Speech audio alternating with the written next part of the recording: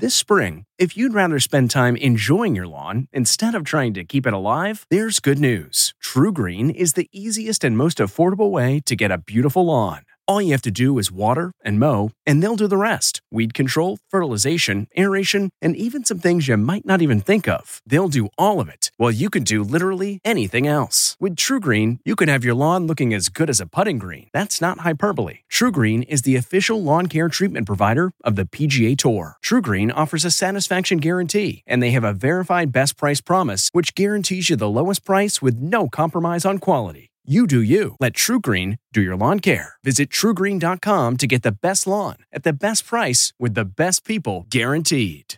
This episode is brought in part to you by Audible, your go-to destination for thrilling audio entertainment.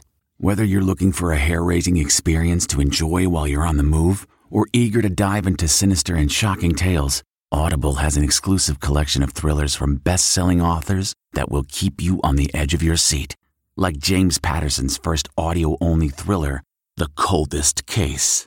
Experience stories like never before, where every chilling detail is brought to life by captivating sound design. Plus, as an Audible member, choose one title a month to make yours forever.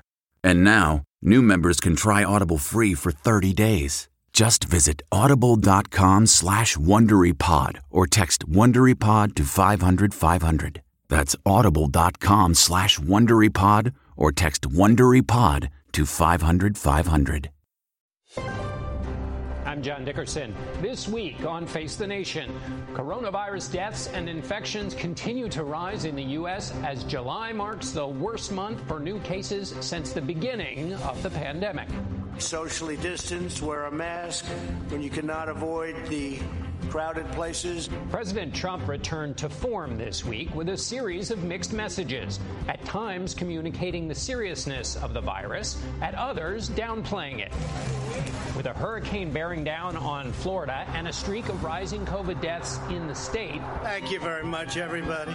He held an event in Tampa that didn't follow his own guidelines. There was no social distancing and few masks. The president also questioned the integrity of the election, suggesting it be delayed, and attacked mail-in voting as polls show him trailing Joe Biden. Maybe you'll never know the election result, and that's what I'm concerned with. It'll be fixed, it'll be rigged. Meanwhile, talks between the White House and Congress on extending aid broke down, leaving millions without unemployment support while the economy posted its worst growth numbers ever recorded. This is not a usual discussion because the urgency is so great. This morning, there's still no deal. We'll get the president's perspective from his chief of staff, Mark Meadows. Also, House Democratic Whip James Clyburn weighs in on a potential compromise. We'll ask Minneapolis Federal Reserve President Neel Kashkari, can the U.S. economy recover while the pandemic rages? And we'll get the latest on the virus from former FDA Commissioner Scott Gottlieb. Plus, as the country says goodbye to John Lewis, a renewed call to protect the right to vote. Joining us, former head of DOJ's Civil Rights Division, Vanita Gupta. And our latest battleground tracker from two states President Trump won in 2016, where the COVID crisis is impacting his re-election. It's all ahead on Face the Nation.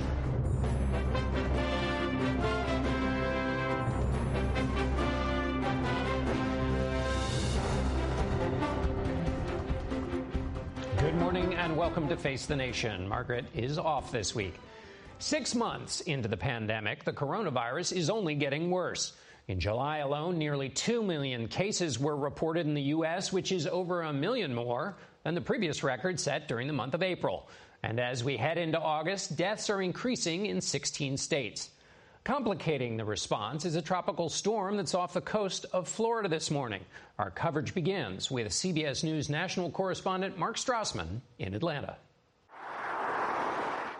The virus and the storm sounds like cheap fiction. But this weekend, both threats stalk states like Florida, Georgia, the Carolinas, and up to Virginia. A rising storm offshore, rising COVID rates inland. Isaias forced many Florida testing sites to close.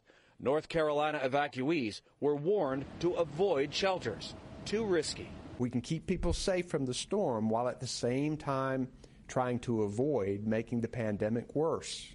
COVID keeps mocking its deniers and menacing America.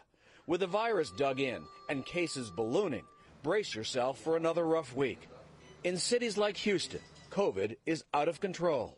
In the last 3 days, more people have been reported testing positive than in the entire month of May combined. Cases are on the rise in 28 states and Washington, D.C. California became the first state to top 500,000 cases. Nationally, the virus has killed more than 1,000 people for 6 straight days. By August 22nd, the CDC predicts the weekly death toll could reach 11,000. Jefferson City, Georgia, went back to school on Friday. Masks are recommended, not mandatory. So I said, now you guys remember what all the rules are, right? And they said wear a mask, wash our hands all the time. School has already begun in 5 states with mostly virtual classrooms. But many parents demand to have the choice, despite this virus still in search of a vaccine. There is no way under the sun I will allow even my child to go to a school if these numbers are the same or greater by the end of August. Colleges hemorrhaging money face the same dilemma. At USC, fall semester doesn't start for 3 weeks, but at least 40 people have already tested positive on Fraternity Row. It just took one person, and the next thing you know, everyone had it. America is starving for distractions. Baseball's back, but for how long? Here in Atlanta, the Braves play the Mets this afternoon, but COVID outbreaks have postponed 3 other Sunday games. So far, more than 100 players have tested positive. Barely a week after baseball's shrunken season began, its commissioner, alarmed, is already threatening to shut it down. John? Mark Strassman, thank you.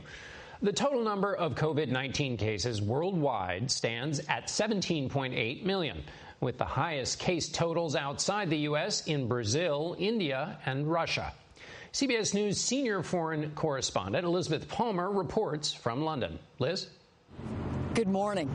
It's now 6 months since the World Health Organization declared coronavirus a global emergency. And back then, very few people had any idea just how virulent it was going to be. In southern Australia, authorities declared a state of disaster this weekend after a big spike in cases. For the people of Melbourne, it's back to strict lockdown and an 8 p.m. curfew. And there are setbacks in Britain, too. Our assessment is that we should now squeeze that brake pedal in order to keep the virus under control. So millions in northern Britain who had been getting back to something like normal are facing fresh restrictions. Across Europe, with an uptick in infections, mask wearing is now strictly enforced, even at the beach. French and German officials are so worried they've started free COVID testing at airports. While in Berlin, a huge right-wing crowd fed up with all the restrictions marched in protest. But Europe's infection rate, about 8,000 new cases a day, is dwarfed by the disaster unfolding in India. 50,000 new cases a day, especially in poor and overcrowded slums, which puts India on course to overtake the United States as having the worst outbreak on Earth. South Africa is facing a crisis, too, with 3 times as many COVID deaths as it had a month ago. And in a radical concession to COVID, Saudi Arabia has cut the number of pilgrims journeying to Mecca and this year's Hajj from 2 million to a scant and socially distanced 10,000. These recent upticks in Europe followed broad loosening of the restrictions, and public health officials think that people just stopped being careful enough. John? Liz Palmer in London. Thanks, Liz. We want to go now to White House Chief of Staff Mark Meadows, who is in Washington. Good morning, Mr. Meadows. Good morning, John. Great to be with you. Well, thank you for being here. I want to start with the state of discussions on that aid package. Yesterday, Senator Schumer, the Democratic leader, said it was the best discussions we've had so far. Would you put it that way? Well, I would characterize it that way, but we still have a long ways to go. I can tell you that we've spent the last 3 days, actually last 4 days, trying to get to some kind of consensus, at least to start negotiating. Yesterday was a step in the right direction. Our staffs are actually working today. We'll be meeting again tomorrow. But I'm not optimistic that there will be a solution in the very near term. And that's why I think the effort that Senator Martha McSally led on the Senate floor to extend the enhanced unemployment was the right move. And yet Senator Schumer and his Democrat colleagues blocked that.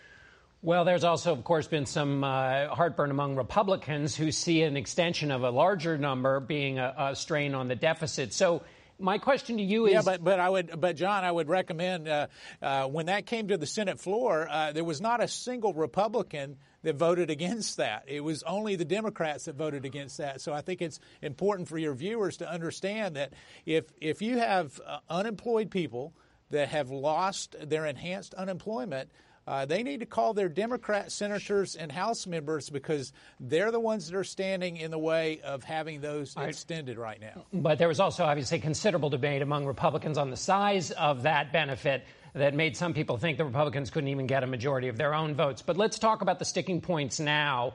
What are they, and is there any chance to get an extension on those important unemployment benefits and then deal with the bigger set of issues later? Well, I think the Republicans are ready, and I know the president is ready to do exactly what you're talking about.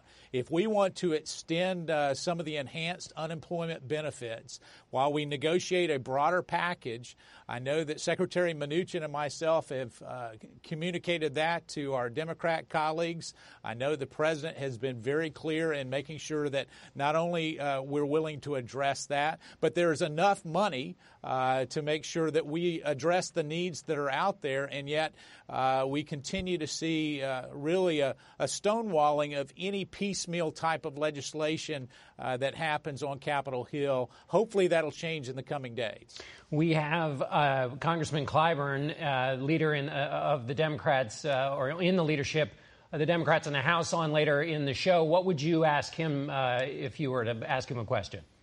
Well, I would ask him, I think the proper question is are you willing to encourage Speaker Pelosi to look at doing a standalone bill for enhanced unemployment and bringing that to the floor and encouraging her Senate colleagues to do the same? Because I can tell you, it's the only thing that we've run out of money. We actually have $1.4 trillion, that's trillion with a T, of money left still to invest. We have over $100 billion available for state and local. We have over $100 billion for small businesses to tap into still today. And we have over $9 billion still available for testing. The one area where we don't have the money is for enhanced unemployment benefits. And so I would ask him that question. Will he encourage the Speaker to address that? Let me ask you about the COVID numbers. This week, we're 7 months into this pandemic. The numbers reached 150,000 deaths. When we look at what the president says this week, he seems to be rowing in the opposite direction of his health experts.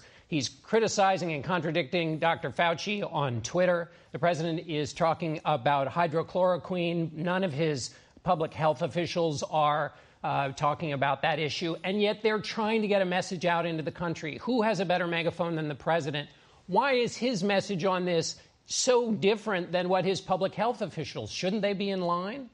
Well, I don't think that they're different than the public health officials, and I'll address the thing with Dr. Fauci here in just a second. But I can tell you the president has been very serious. He's gone back to daily briefings to try to keep the American people informed. I think, in fact, it was his words, not mine, that suggested that, there are some critical days ahead, some very concerning days ahead as we continue to test more and more. But when you mentioned Dr. Fauci, I think his pushback on that was where Dr. Fauci talked about 50% shutdown versus 95. No. There is no data that would suggest that's correct. In fact, I would say there's data just the opposite of that. When we shut down, we actually shut down more than 50% of the country to try to contain that. But here's what we do know. We continue to test more than any country in the world. In fact, but we test more than the 8 countries below us in trying to do that. So here's what we have to do. But, Mr. Meadows, here's the point. Testing is important. Testing has to take place. The president being in a debate with Dr. Fauci doesn't get people focused on what you listen to all of his public health experts saying on all the other channels. The president's got his channel. On the other channels, you have health officials telling people wear masks. John, I'm here with you this morning. I know, talking to your viewers to talk about the facts, and the facts are this: is as we continue to test, we're continuing to look at areas that we need to be concerned about. Nursing homes, long-term care, those that have 3 comorbidities. We need to make sure that we focus there. We're finding more and more asymptomatic people. But the real result is we're not going to test our way out of this. We've got to get a therapeutic. We've got to make sure that we have a treatment, and we're making great progress there. But there is no better megaphone in the country than the president. And the things he's concerned about don't seem to be the same things his public health officials are concerned about.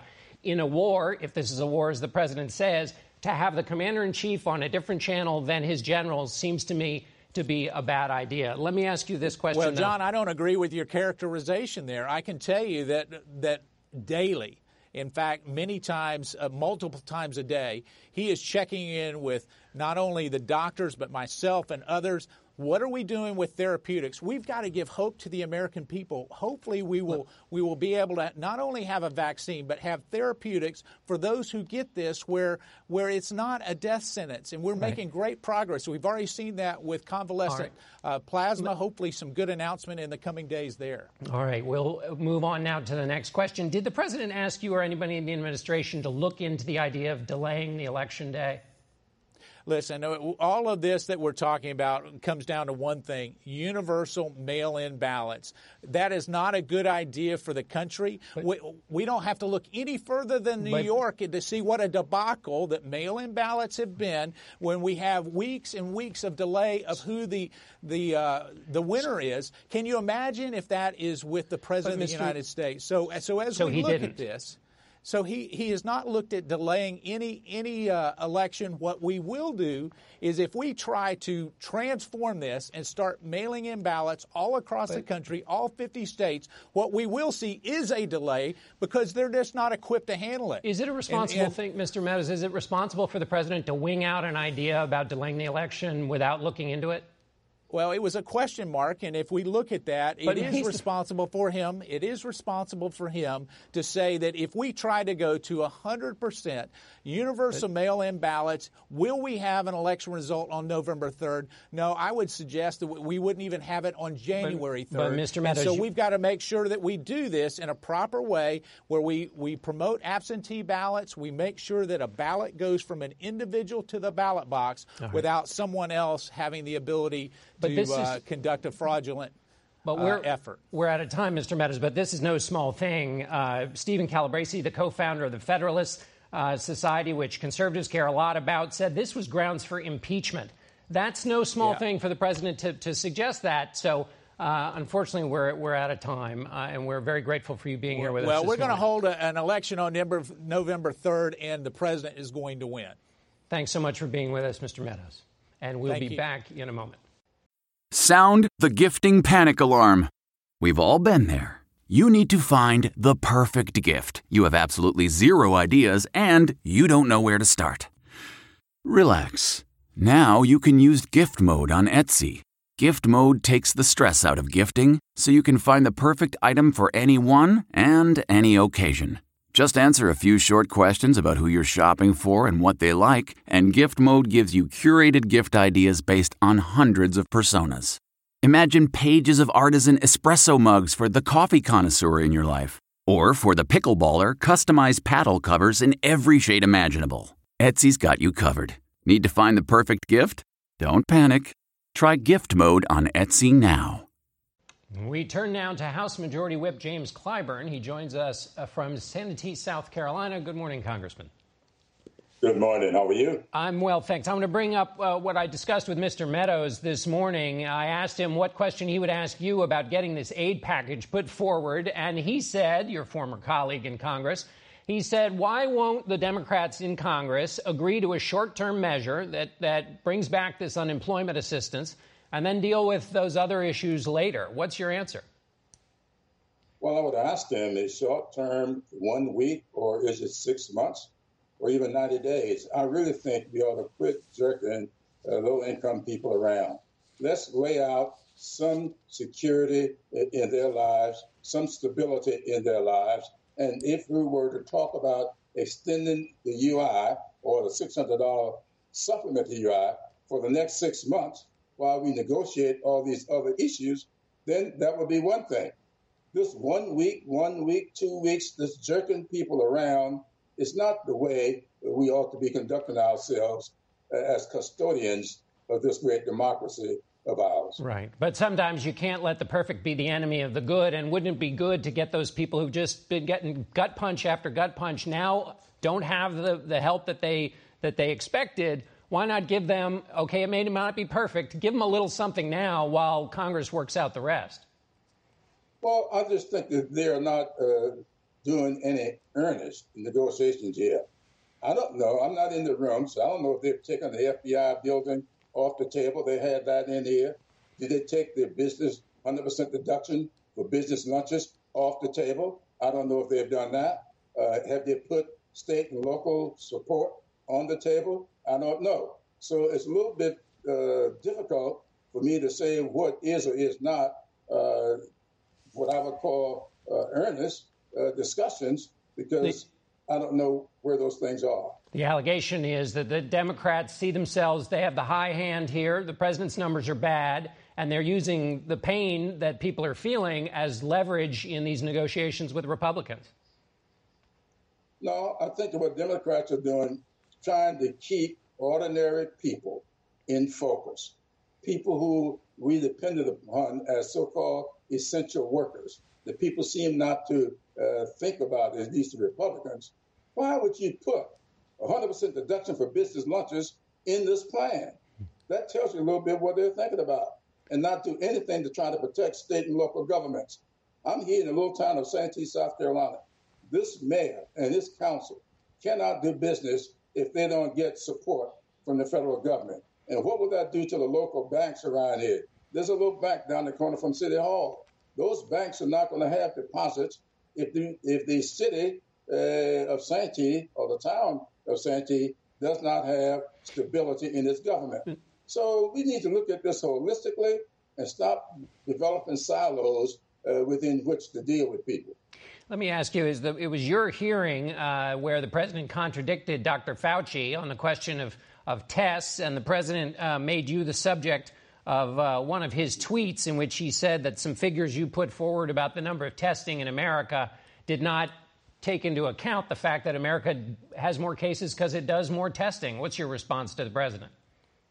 Well, I simply laid out the facts. The president has his opinions, and he's entitled to his opinions. But I laid out the facts. I put the chart up on the board to show what happened between the European countries and what happened here. And I believe very strongly that we do not have the kind of national leadership that we need from this White House. There needs to be one coordinated, concerted effort to bring our attention to this problem nationally. This piecemeal approach that we're having. Dr. Birx saying one thing, Dr. Fauci, who I believe in very much, Dr. Redfield. I really believe he's an earnest guy. Admiral Giroir, they were all very good. I don't find myself in disagreement with any one of them. But they are talking about facts. And this president is putting forth a political agenda and will not have the information that they've got. They had a national plan back in March. They refused to go forward with it because they were told by political consultants that don't worry about it, because this thing is hanging out in New Jersey and New York, and those are blue states. Those are not our states. But where is it now? It's in Florida. Yeah. It's in Texas, Georgia, Mississippi, Alabama, all red states. Well, the White House obviously strongly denies that allegation about allowing it only to happen in blue states. Let me ask you a question about your district. You used to teach public schools. If you were still a school teacher, would you go back into the classroom to teach students? Absolutely not. Not until we have a national plan that every school district here in South Carolina ought to be coordinated. We can't have children going to school when we have not laid out a plan for there to be social distancing, for there to be everybody required a mask. I saw where a school district down in Georgia, I believe, they're saying, well, you got to have a mask on the bus. But in the classroom, it's optional. Come on. That's not the way to run this stuff. We ought to have these superintendents and these teachers in these discussions informing those of us in Washington as to what's best. But in the last 30 seconds we have, I know in Charleston, in the school district, they found that kids are hard to track when they're not going to school. The kids aren't getting the services they need to get to school. So that's quite important, too, though, isn't it? It is very important. That's why I've been such a long-time proponent of having universal access to broadband. Everything that's great about this country, and the internet is one of those great things. It ought to be accessible, ought to be affordable by everybody. That's why rural communities, where you got 34, 35% internet adoption, that's not good. You ought to spend the money that's necessary to build out 100% of broadband. All right. Congressman Clyburn, we're out of time. Thank you so much for being with us. Thanks for having me. And we'll be right back with a lot more of Face the Nation. Stay with us. Man, that sunset is gorgeous. Grill, patio, sunset. Hard to get better than that. Unless you're browsing Carvana's inventory while you soak it all in. Oh, burger time. So sit back, get comfortable. Carvana's got thousands of cars under $20,000 just waiting for you. I could stay here forever. Carvana, where car buying meets comfort meets convenience. Download the app or visit Carvana.com today. Join us Tuesday when CBS honors John Lewis with a primetime special. John Lewis, celebrating a hero. And we'll be right back with more Face the Nation. What makes a life a good one? Is it the adventure you have? Or the friends you find along the way? Maybe it's pursuing your passion while striving to protect, defend, and save what you believe in every single day. So, what makes a life a good one? In the Coast Guard, we think it's all of the above and more, but you'll have to find out for yourself. Visit GoCoastGuard.com to learn more.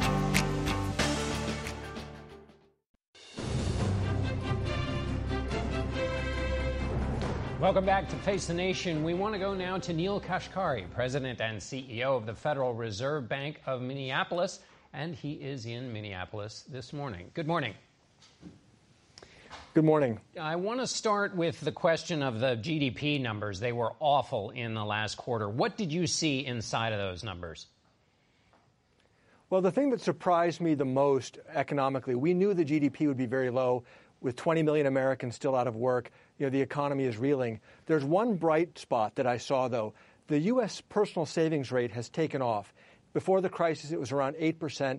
Now it's around 20%. Now, let me tell you what's going on.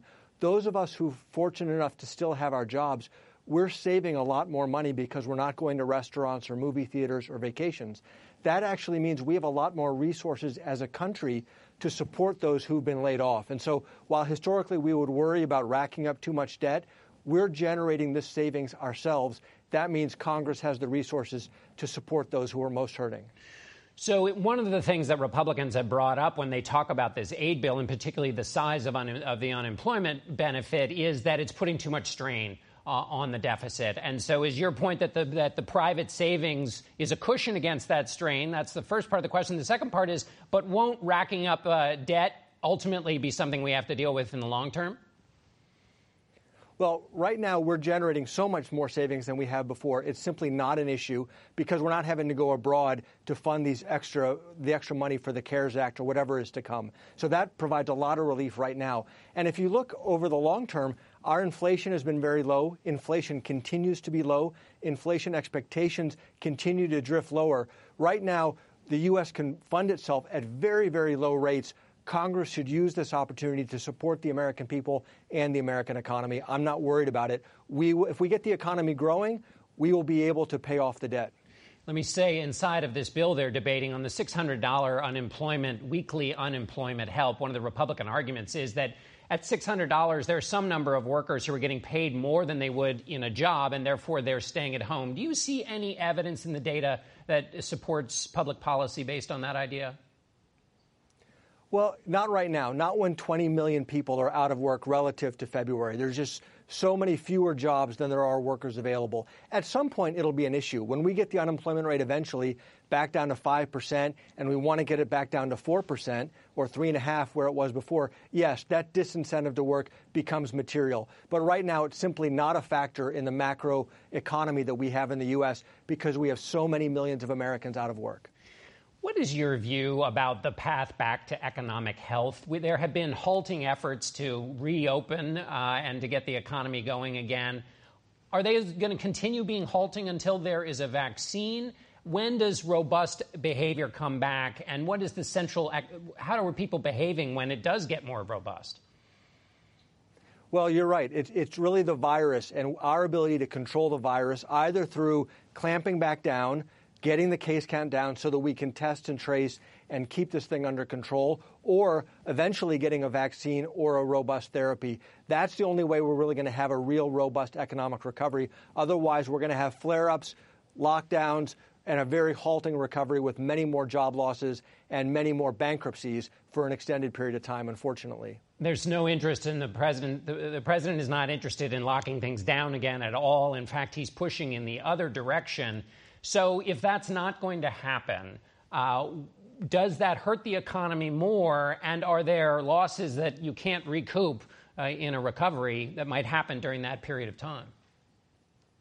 For sure. I mean, if we were to lock down really hard, I know I hate to even suggest it, people will be frustrated by it, but if we were to lock down hard for a month or 6 weeks, we could get the case count down so that our testing and our contact tracing was actually enough to control it. The way that it's happening in the Northeast right now, they had a rocky start, but they're doing a pretty good job right now.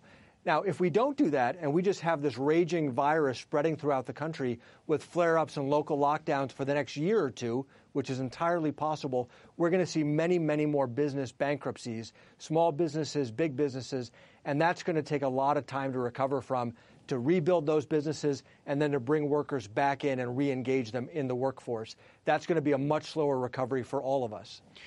What role does fear play in your assessment of people's economic behavior? If 2/3 of the economy is driven by consumer behavior, how much is fear of just getting sick what is at the center of this, and therefore a virus question, than it is poking and pushing at supply and demand through legislation or some other matters? Oh, fear is a huge factor. You can see this around the world. Some countries that didn't lock down officially based on public policy had a similar economic response because their own citizens were afraid, and they said, no, I'm not taking that risk. I'm going to shelter at home.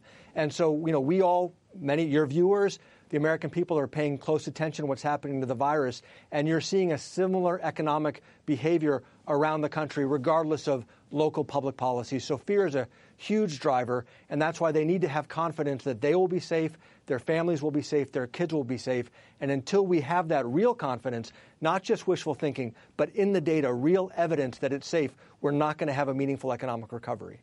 All right, Neel Kashkari, thank you so much for being with us again, breaking down the economic numbers. And we will be right back with the latest on the coronavirus and Dr. Scott Gottlieb.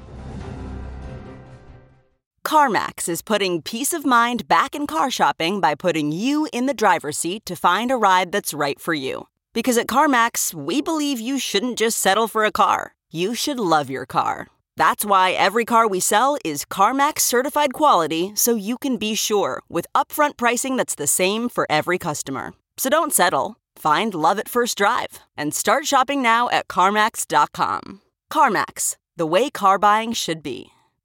And we are back with former FDA Commissioner Scott Gottlieb, who joins us from Westport, Connecticut. Good morning. I want to start, Dr. Gottlieb, with Dr. Anthony Fauci said it is impossible to predict where the arc of this crisis will go. What's your assessment of that?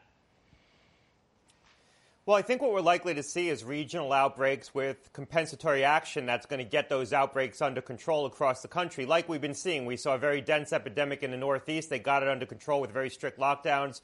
We then saw a dense epidemic in the Sunbelt states. They got it under control. They're starting to get it under control. We're seeing declines in those states with some actions that they took, but more likely with the collective action of individuals starting to withdraw from activity a little bit and wear masks more and express more vigilance. I think we're likely to see this continue, where there's going to be these epidemics in different parts of the country and in compensatory action to get it under control. And it's going to be this slow burn, unfortunately, for the rest of the year. So as the Sunbelt states are declining right now, we're seeing infection rates pick up in the Midwest. And right now, the rate of infection across the country, if you look at some of the models, is probably 1 in 70 individuals right now are actively infected. So there's a lot of infection across the entire United States. Is what's happening in the Midwest basically the same old story, just a version of what was happening in the Northeast and then South and West? It's just their turn now? I think there's some truth to that. I think there's a lot of infection around the country. It's going to be hard to keep the virus out. Even in the Northeast right now, it's going to be hard for that part of the country not to get reseeded. And so you're just seeing it rotate through different parts of the country.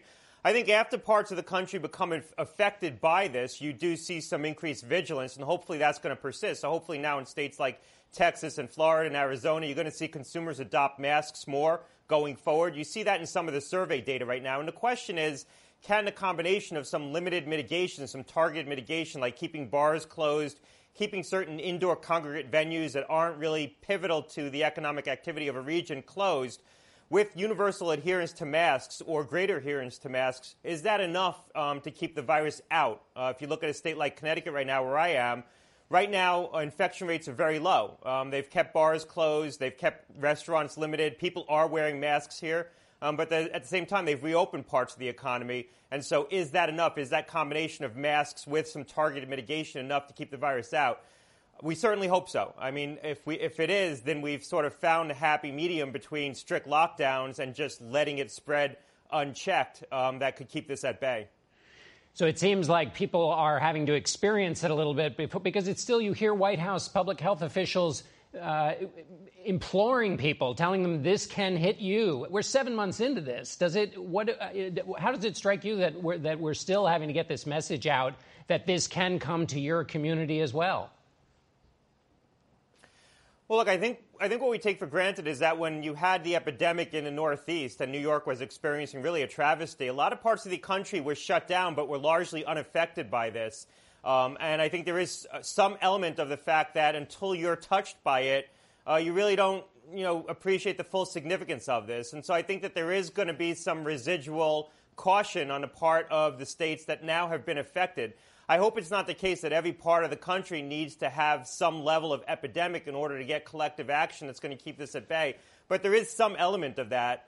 That said, I think that now that more people have seen how devastating this can be and how dangerous it is, I think you're going to see some more residual action on the part of consumers across the entire country. I mean, part of what makes us great as a nation is our aversion to regulation and our individualism and the fact that we give so much control to local governments.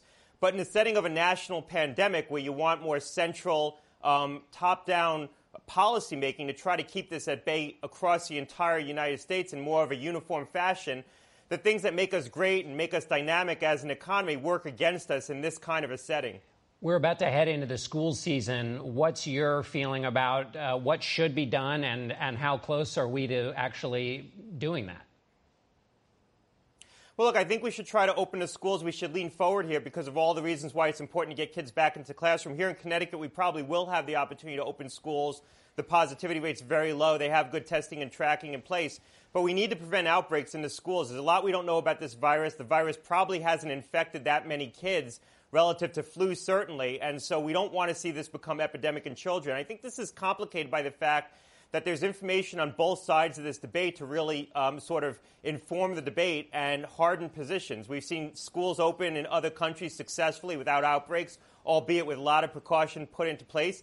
And we've seen summer camps open here with pretty dense outbreaks. There was a report out of the CDC in Georgia where a summer camp opened. 58% of the campers were tested. 6% were infected. We saw schools open in Israel that triggered large outbreaks in those schools and may have been behind a resurgence in the epidemic in that country. So there's anecdotes and experiences on both sides of this debate. I think to counsel enough caution that if we do reopen schools, and I think we should try to, and I think many parts of the country will have that opportunity, we should take every precaution to try to prevent outbreaks. And that also includes protecting teachers. Teachers need to be thought of as frontline workers in these situations and given proper protective equipment and ways to keep themselves safe in the classroom. We got 15 seconds left, Dr. Gottlieb. Any optimism you see in these numbers? I think we can be optimistic, perhaps, that we're going to have probably a less significant flu season than we anticipated. Flu isn't epidemic in the southern hemisphere, and maybe we've found a happy medium between strict lockdowns and just letting this spread unfettered. And we've found sort of the middle ground that will keep this at bay when you look at certain states like Connecticut and some others as well. I'm just happen to be familiar with Connecticut, where they've taken a mix of options to keep this at bay. Targeted mitigation with universal masking. All right, Dr. Scott Gottlieb, thanks so much again for being with us, and we'll be back in a moment. Man, that sunset is gorgeous. Grill, patio, sunset. Hard to get better than that. Unless you're browsing Carvana's inventory while you soak it all in.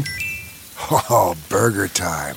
So sit back, get comfortable. Carvana's got thousands of cars under $20,000 just waiting for you. I could stay here forever. Carvana, where car buying meets comfort meets convenience. Download the app or visit Carvana.com today.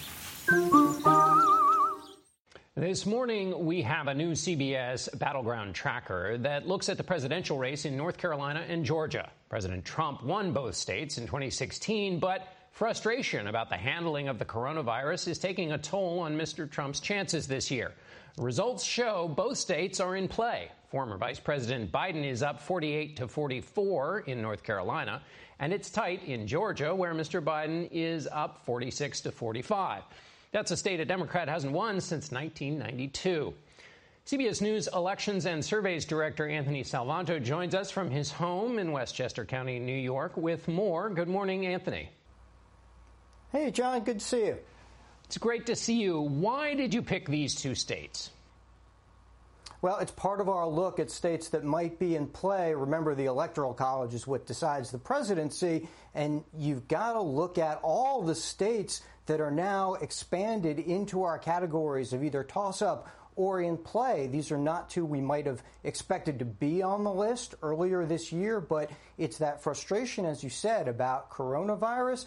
And you also see in places like Georgia and North Carolina a larger story, and that is that these growing metro areas, whether it's around Atlanta, around Charlotte, and others, where those suburbs have been trending towards the Democrats the last couple of cycles, something you want to keep an eye on in a lot of states this year. You've also seen around those areas college graduates trending towards the Democrats, in particular white college degree holding women, with whom Biden now has double-digit leads. Those are all trends the Democrats need to keep going if they're going to win this election. For Biden to do well in these states, which is basically he's making incursions into what's Trump territory, for him to do well, he'll have to do well with the black vote. In North Carolina in 2016, that was about 20% of the vote. It's about 30% in 2016 in Georgia.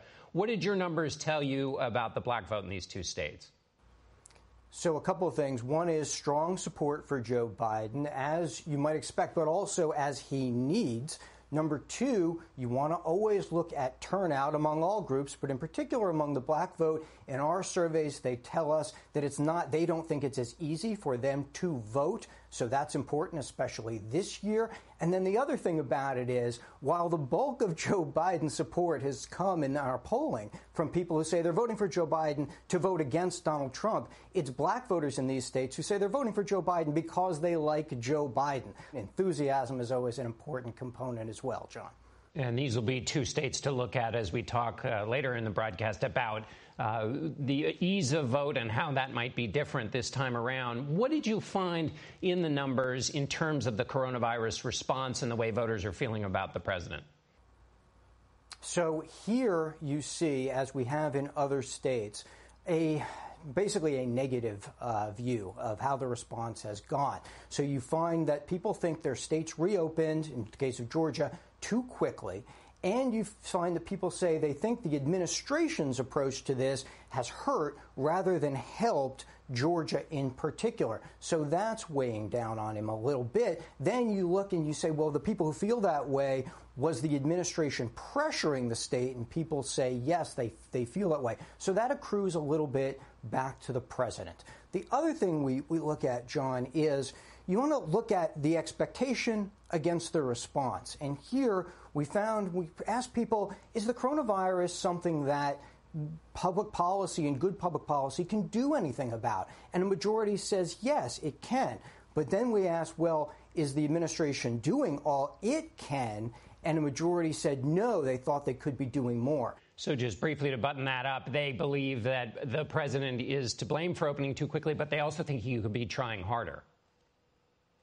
Yes, they do think that he could be trying harder. In fact, when asked to describe what they think the administration's approach is, more say they think the administration is just letting the virus run its course as opposed to trying to contain it. And while you look at the vote among people who think that, and well, they're not voting for the president, but they're also feeling that he's not doing a good job handling the virus. All right, Anthony Salvanto, thanks so much for being with us, and we'll be right back. Okay, picture this. It's Friday afternoon when a thought hits you. I can spend another weekend doing the same old whatever, or I can hop into my all-new Hyundai Santa Fe and hit the road. With available H-Track all-wheel drive and 3-row seating, my whole family can head deep into the wild. Conquer the weekend in the all-new Hyundai Santa Fe. Visit HyundaiUSA.com or call 562-314-4603 for more details. Hyundai, there's joy in every journey. We want to go now to President and CEO of the Leadership Conference on Civil and Human Rights, Vanita Gupta. She was the head of the Department of Justice's Civil Rights Division during the Obama administration. She's in Arlington, Virginia. Good morning. Good morning. So White House Chief of Staff Meadows says the election's going to be on the 3rd. The president flirted the idea of delaying it. What's your response to that? Well, the president can't delay it. The date of the general election has been set by federal law. Ever since 1845, we have voted through the Civil War, through the Spanish flu, through the Great Depression, at the date set by the general election. The date can only be moved by Congress, and I highly doubt that Speaker Pelosi and the Democratic-controlled House are ever going to touch that. So this election is happening on November 3rd. The president is raising the complexity of voting in the era of COVID as a way to raise questions about the outcome of the election. What do you see as the challenges that we should keep our eye on between now and Election Day? Yeah, look, the states, you saw what happened in Wisconsin and Georgia and other states in the primaries. Those were really wake-up calls for what states need to do. States need to immediately start changing the rules. We need expanded vote by mail with things like prepaid postage stamps. You've seen and heard about the attacks on the U.S. Postal Service that are causing delays. Therefore, it's really important that states change the rules to allow ballots that are postmarked on or before Election Day to be counted. It's really important also that people apply for their absentee ballots and vote early so as not to overwhelm the system. You need expanded in-person voting because a lot of people in this country, voters of color, Native American voters, voters with disabilities, won't be able to or won't feel comfortable voting by mail. So you need health-compliant polling places that, you need PPE. All of this stuff costs money. You need extended online voter registration. These are the myriad of changes that states are making around the country. The problem is right now is Congress has failed to give the states the adequate resources that they need to be able to make all of these changes. These changes are expensive and states are strapped for cash right now. And so in the HEROES Act, which passed the House about 10 weeks ago, they had allotted $3.6 billion. It was pursuant to an extensive study done by the Brennan Center about what it would take. And now the Senate and the House need to pass this legislation and get that money into the hands of the states so they can be ready to make all of these changes immediately. Time is of the essence. And then I would just say, John, this is new. In 2018, 1 in 4 voters voted by mail. You need massive voter education around the country. That's also going to cost money. And we need to be fighting disinformation on platforms like Facebook and others. In advance of any of those changes, they're having difficulty even getting unemployment assistance in Congress. So bigger changes, the prospects seem dim. But in advance of that, is there anything citizens can do to educate themselves in advance of the election and these possibly changing rules? Absolutely. There's a lot of sites that are providing information, and stillivote.org is one, vote.org is another. It is really important right now, as states are making these changes, that voters apply for their absentee ballots early, that they fill them out carefully, and that they then send them back early so as not to overwhelm the polling places on the day of election on November 3rd. And the media has to be prepared. Look, we're in an unprecedented time.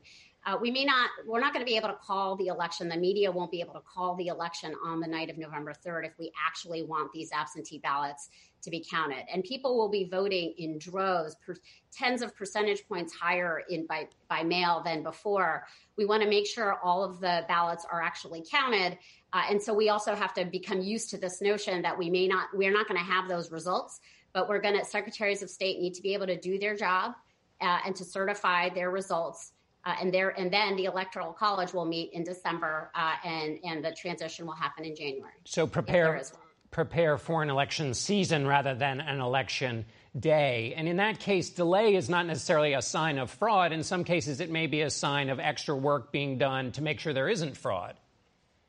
Yeah, look, there's states like Colorado, Utah, Washington, Oregon, Hawaii. They've been using vote by mail, majority of their voters, in some places almost exclusively, without a single hitch, and hundreds of millions of votes have been cast. There's study after study shows that this is a very reliable form of voting, and voters need to be able to cast their votes. They should do it early. But yes, election results won't be available that night. We have to be okay with that. The most important thing is that the votes are actually counted, that voters of color and others they tend to have absentee ballots rejected at a higher rate. So we've got to be really mindful of this. But this is an important and safe and secure way of voting. And we can do this. The United States of America can do this in 2020, even amid a pandemic. All right, Vanita Gupta, thank you so much for being with us today. And that's it for us today. Thanks for watching. Margaret will be back next week. For Face the Nation, I'm John Dickerson.